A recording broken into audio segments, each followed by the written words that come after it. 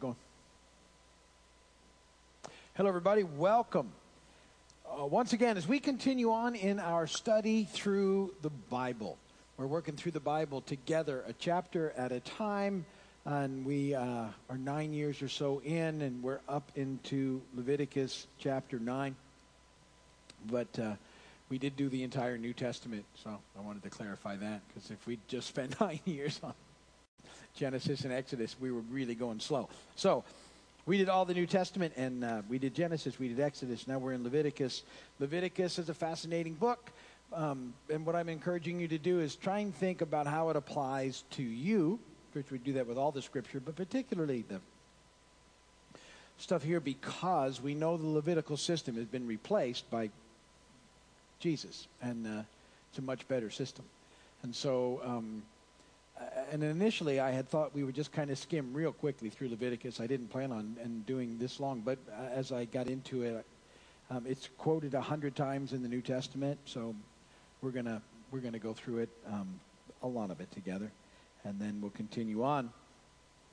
And last week we started talking about the ordination of the priests, and we're going to continue that. And now, when we pick up the activities, when we start to read, this had been going on for 7 days. You remember they brought them up front, Moses did, and they were all put into their priestly garments that we'd read all about in Exodus, and they've been ministering there at the temple now, or at the tabernacle, for 7 days straight.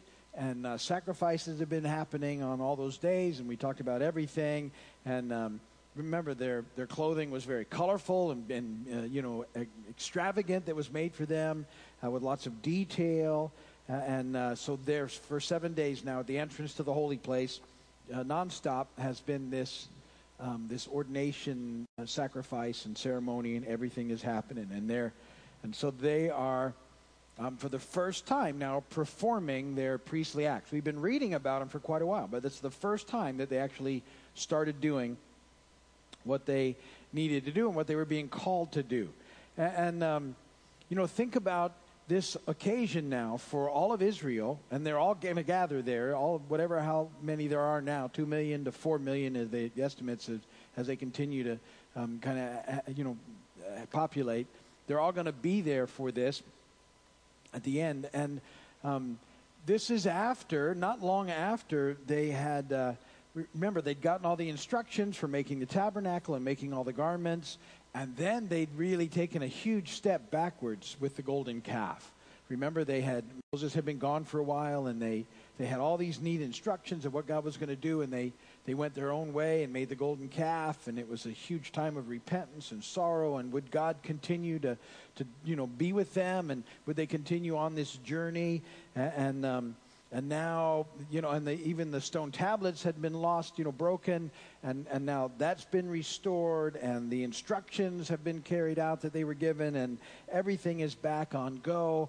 And the glory of the Lord is going to appear to them from within the tabernacle. And so God was about to make his residence in the most holy place in this tabernacle. And this was huge. And at some level, it was sort of a picture of the kind of fellowship that people had once experienced in the garden. It was a picture. Now, their innocence was gone, and so everything was different, and there was a lot that had to go happen. And so, understand all of it, all of their relationship with God now was going to be constantly intermingled with the sacrifice of many types for sin. But at least the presence of God was close again, and was sort of there at some level. Now, they couldn't experience it the way we do. Because, of what Christ has done, which is why I say, we have a much better thing going on, that we actually have access to the most holy place in Christ, the Bible tells us now, and they didn't, but at least he was there at some level. So it was a big deal of what was taking place now at this period in time. So, get a sense of that, that's what's happening. This was a huge deal. It was an amazing ceremony, and the presence of God was going to come and dwell in their tabernacle. So let me look at Leviticus 9 with you, 24 verses. I'm reading out of the NIV. And you can follow along. This should come up on the screen or on your notes or whatever your translation might be that you prefer. That's good. On the 8th day, Moses summoned Aaron and his sons and the elders of Israel.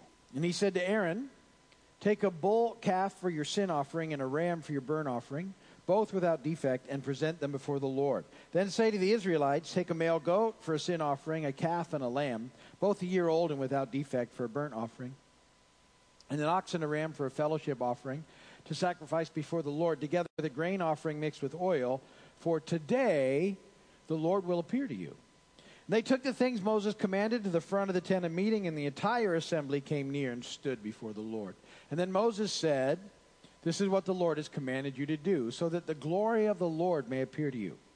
Moses said to Aaron, come to the altar and sacrifice your sin offering and your burnt offering, and make atonement for yourself and the people. Sacrifice the offering that is for the people and make atonement for them as the Lord has commanded. And so Aaron came to the altar and slaughtered the calf as a sin offering for himself. His sons brought the blood to him, and he dipped his finger in the blood and put it on the horns of the altar. The rest of the blood he poured out at the base of the altar. On the altar he burned the fat, the kidneys, and the coverings of the liver from the sin offering, as the Lord commanded Moses. The flesh and the hide he burned up outside the camp. Then he slaughtered the burnt offering. His sons handed him the blood, and he sprinkled it against the altar on all sides. They handed him the burnt offering piece by piece, including the head, and he burned them on the altar. He washed the inner parts and the legs and burned them on top of the burnt offering on the altar. Aaron then brought the offering that was for the people. He took the goat for the people's sin offering and slaughtered it and offered it for a sin offering as he did with the first one. He brought the burnt offering and offered it in the prescribed way. He also brought the grain offering, took a handful of it, and burned it on the altar in addition to the morning's burnt offering. He slaughtered the ox and the ram as the fellowship offering for the people. His sons handed him the blood, and he sprinkled it against the altar on all sides. But the fat portions of the ox and the ram, the fat tail, the layer of fat, the kidneys, and the covering of the liver, these they laid on the breast, and then Aaron burned fat on the altar. Aaron waved the breast and the right thigh before the Lord as a wave offering, as Moses commanded. Then Aaron lifted his hands toward the people and blessed them. And having sacrificed the sin offering, the burnt offering, and the fellowship offering, he stepped down. Moses and Aaron then went into the tent of meeting. And when they came out, they blessed the people, and the glory of the Lord appeared to all the people. Fire came out from the presence of the Lord and consumed the burnt offering and the fat portions on the altar. And when all the people saw it, they shouted for joy and fell face down. Blessed be the word of the Lord. So, with that in mind now, don't forget last week we talked about the fact that now we're all called into the priesthood in Christ. And 1 Peter 2, 9 and 10, you're a chosen people, a royal priesthood, a holy nation, a people belonging to God, that you may declare the praises of him who called you out of darkness into his wonderful light. Once you were not a people, but now you are the people of God. Once you had not received mercy, but now you have received mercy. So I want you to think about, as we look through these offerings, this whole process of what the priestly ministry looked like, and the fact that all of us now in Christ are called to be part of the royal priesthood. And so what's happening here in the first part of chapter 9, in those first 20 or so verses, is the people were being challenged to prepare to meet God. God had promised to meet them, to reveal himself and give them a deep sense of his presence. But before God could reveal himself, the people had to prepare to meet him. And so God doesn't meet with people in that sort of intimate way until their hearts and their lives are cleansed from sin. And that happens for us in Christ. So God grants the fullness of his presence to those who he sees as pure and clean. We talk about this all the time, who've been forgiven for their sins through the sacrificial substitute. That's what was happening there. But we know for us that our sacrificial substitute was Christ. And so I'll say this all the time. Once you come to know Christ, justification, God chooses to see you in the perfection of his Son. That's why we have access to his presence, because that's what's taking place in us. But here now things are different, And so there's this sacrifice, this substitutionary sacrifice that has to keep going on all the time. In fact, think about this. All these sacrifices have been happening for 7 days, right? Boom, boom, boom, boom. All day, night, sacrifice, sacrifice. You know what happens on the 8th day, a brand new day? You know what they got to do? More sacrifice. Why? Well, it's a picture of the necessity of having the idea that they need their sin covered, paid for, dealt with. And it happens at this point in time through the substitutionary sacrifice. But it's not the one of Jesus, because Jesus did it once and for all. So they're doing it constantly. Just, think about that in the process and how blessed we are to have Jesus. And yet at the same time, and I said this last week, never take it for granted that we're not having to do all of this all the time because of what Jesus did in the process. Imagine how different life would be if this was still the way that we related to God. It would just, everything would be so completely different. So,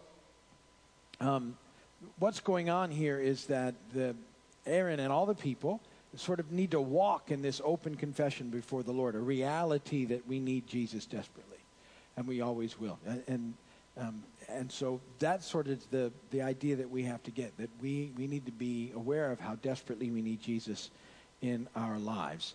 And so for them, it was a picture of a continual cleansing from sin that was necessary, and that cleansing comes to us from the Lamb of God in the process. And they were being prepared. All of that was so that God could reveal himself to his people. That's in verse 4. And so, God wants his people to experience his presence. That's part of the whole deal. And he wants to reveal his glory to them. And he wants walking through life, well, full, abundant. We talk about that all the time. And they are marching now. They're going to begin this march towards the promised land, which is a sort of a symbol of eternity for us. It's a sort of our promised land is our eternal life with him. And he wants them to be able to conquer the trials and the temptations and the things they're dealing with. And for people to know that he cares for them and he's looking out for them, and he will reveal himself to them in the process. And yet what he wants from them is to prepare themselves to meet God. That's sort of the condition. And so when we think about our role as priests now, it's pretty much the same. Our message is the same. We want to tell people they need to be prepared to meet God. That's what we do. That's our mission, right? They need to prepare to meet God, and the way they do that is to come to Christ. That's the only way to do that. And so that's the good news, and that's the message we have. The people, they had to seek forgiveness of sin, and all those offerings that we've been reading about now are all for their different things are happening through the process. They were going to seek forgiveness through the sacrifice of the sin offering, and that sacrifice was put to death for the sins of the people, and their sins were forgiven because of the sacrifice. The substitute bore the judgment against sin for them. And again, it's a picture of Jesus, of his dying for the sins of the world. And so part of our preparation to meet God is that we seek forgiveness from sin by coming to know Jesus. In the Gospel of John, chapter 1, verse 29. The next day, John saw Jesus coming toward him and said, "Look, the Lamb of God who takes away the sin of the world." So just as they were to prepare with the sin offering, we're to be aware of the fact that our sins, need to be forgiven in order to experience the presence of God. Then the people, in verse 16, they had to seek the atonement or reconciliation with God through the sacrifice of the burnt offering. So their sins needed to be forgiven. And then not only forgiven, the atonement is sort of knowing that they're covered in a way. And the Israelites were guilty of rebellion against God, just as we're guilty of rebellion. Anytime we choose to do our own thing, it's rebellion in the process. And so they'd chosen to walk their own way, just like we do their own thing. We do that, seek fleshly pleasures. All those things were happening. And that unrighteousness that separated us from God, and yet the atonement or reconciliation with God is now possible through Christ, because Jesus has paid the ransom for us. He's paid the price for our sins. So not only has he done what we need to be forgiven, he's done what we needed to be reconciled to God. He's our atonement in the process. But they had offerings. They had the sin offering, and then they had the burnt offering. We have those in Christ. Then there was this thank offering that they gave, or the grain offering was happening. That would happen in verse 17. And so because their sins had been forgiven, and because they'd been atoned for, and they were reconciled to God, they were thankful. And that's what came up in this grain offering. It was a sign of thankfulness. And it was about not only being thankful, but dedicating their lives to God in the process. And so the as we've read about, the grain offering was laid upon the sacrifice on the altar. And so the odor, the aroma of the grain and the meat roasting would all rise up to heaven in the process. And it was a picture of a couple of things. The offering of thanksgiving for the atonement, for being reconciled to God, and for God's provision, that they could have things to offer to them.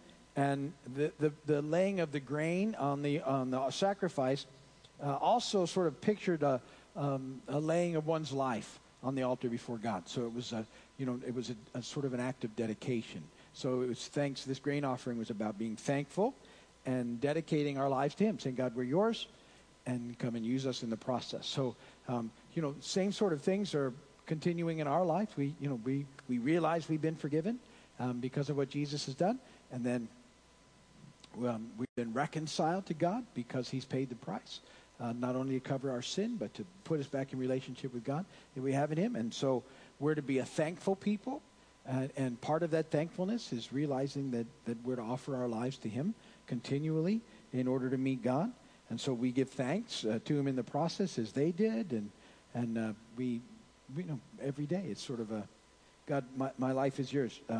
In Romans 12, 1 and 2, I love these verses. Therefore, I urge you, brothers, in view of God's mercy, to offer your bodies as living sacrifices, holy and pleasing to God, for this is your spiritual act of worship.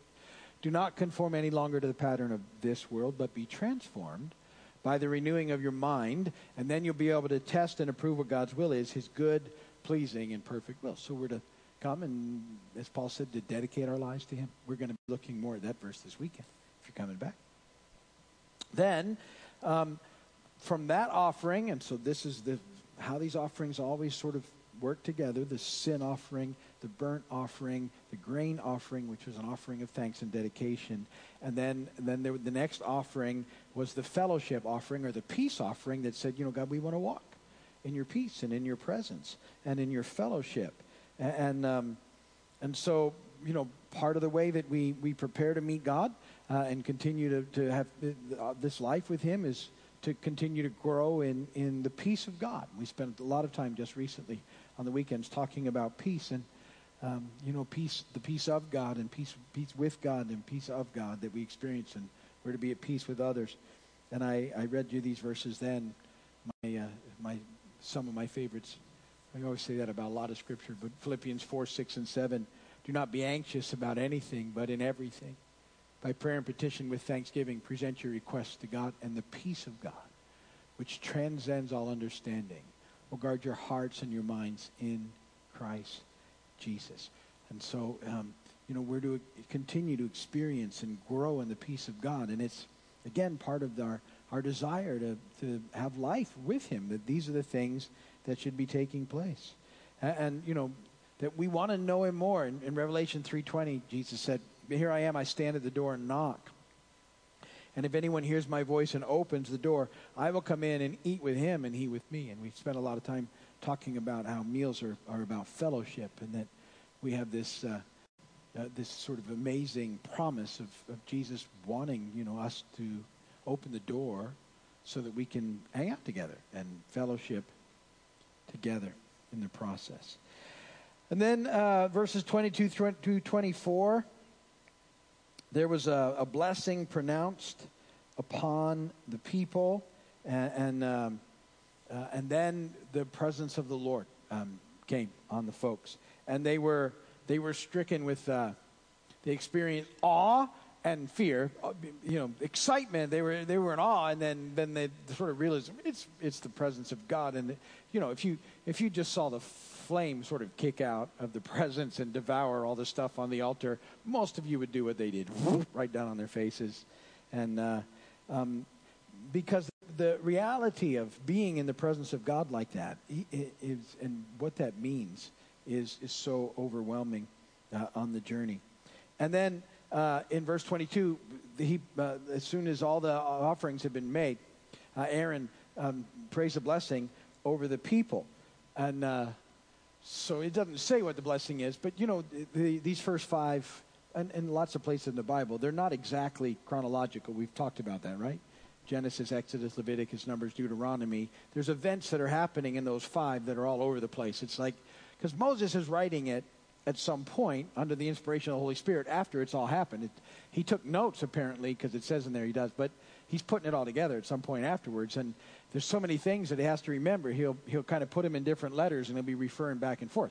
But I'm pretty sure because God taught Aaron how to pray this blessing over his people.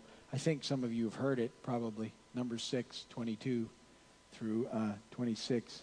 The Lord said to Moses, tell Aaron and his sons, this is how you're to bless the Israelites. Say to them, the Lord bless you and keep you. The Lord make his face to shine upon you and be gracious to you. The Lord turn his face toward you and give you peace. You've all heard that, right? So that's the priestly blessing. And I'm sure that's what he prayed, because that's how he was taught to pray, and that was a blessing. And it's a very powerful blessing. The Lord appeared at that point in time, and they were just, I'm sure, receiving the blessing, and boom, the Lord shows up. And there they go. The Shekinah glory of the Lord fell on them, and this like lightning bolt of miraculous fire shot out from the presence of the Lord, consumed the offering on the sacrifices on the altar, and they were, like I said, startled and shocked, and ultimately a little fearful. But God had shown up. And so the point was that God met his people. He revealed himself. He manifested himself. He gave the people a deep, intimate sense of his presence as they met with the Lord. And so they had sought God, and God had met them there. He'd forgiven their sins. In Leviticus 9:15, he had reconciled them to himself. We saw in verse 16, he'd accepted their thanksgiving and their commitment to him in verse 17. He had seen that they were seeking more of him and his fellowship and his peace in verse 18.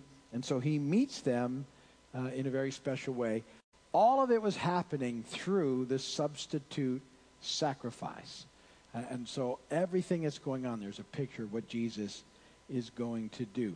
And that, ultimately the presence of God is available to people who prepare themselves in Christ to be with him. And that's how we get to experience the presence of God in our lives, which is an amazing, wonderful, incredible, awesome thing. And my constant prayer and hope is that you do that you don't get so distracted with the busyness of the world that you don't take time to just kind of hang out in his presence, because of, it's one of those things, it's so amazingly available to us in Christ that we can almost sort of not. And let me encourage you, seek after the Lord all that you can, all the time, whenever you can, because there's nothing quite like it. But anyway, that's enough of that for Leviticus 9. We'll pick it up there when we get back next week. If you're watching by video, thanks for doing that. Love for you to come and see us. If you need prayer, go to the webpage, and you can put your prayers in there, and we will pray for you. But that's where we're going to end it for today.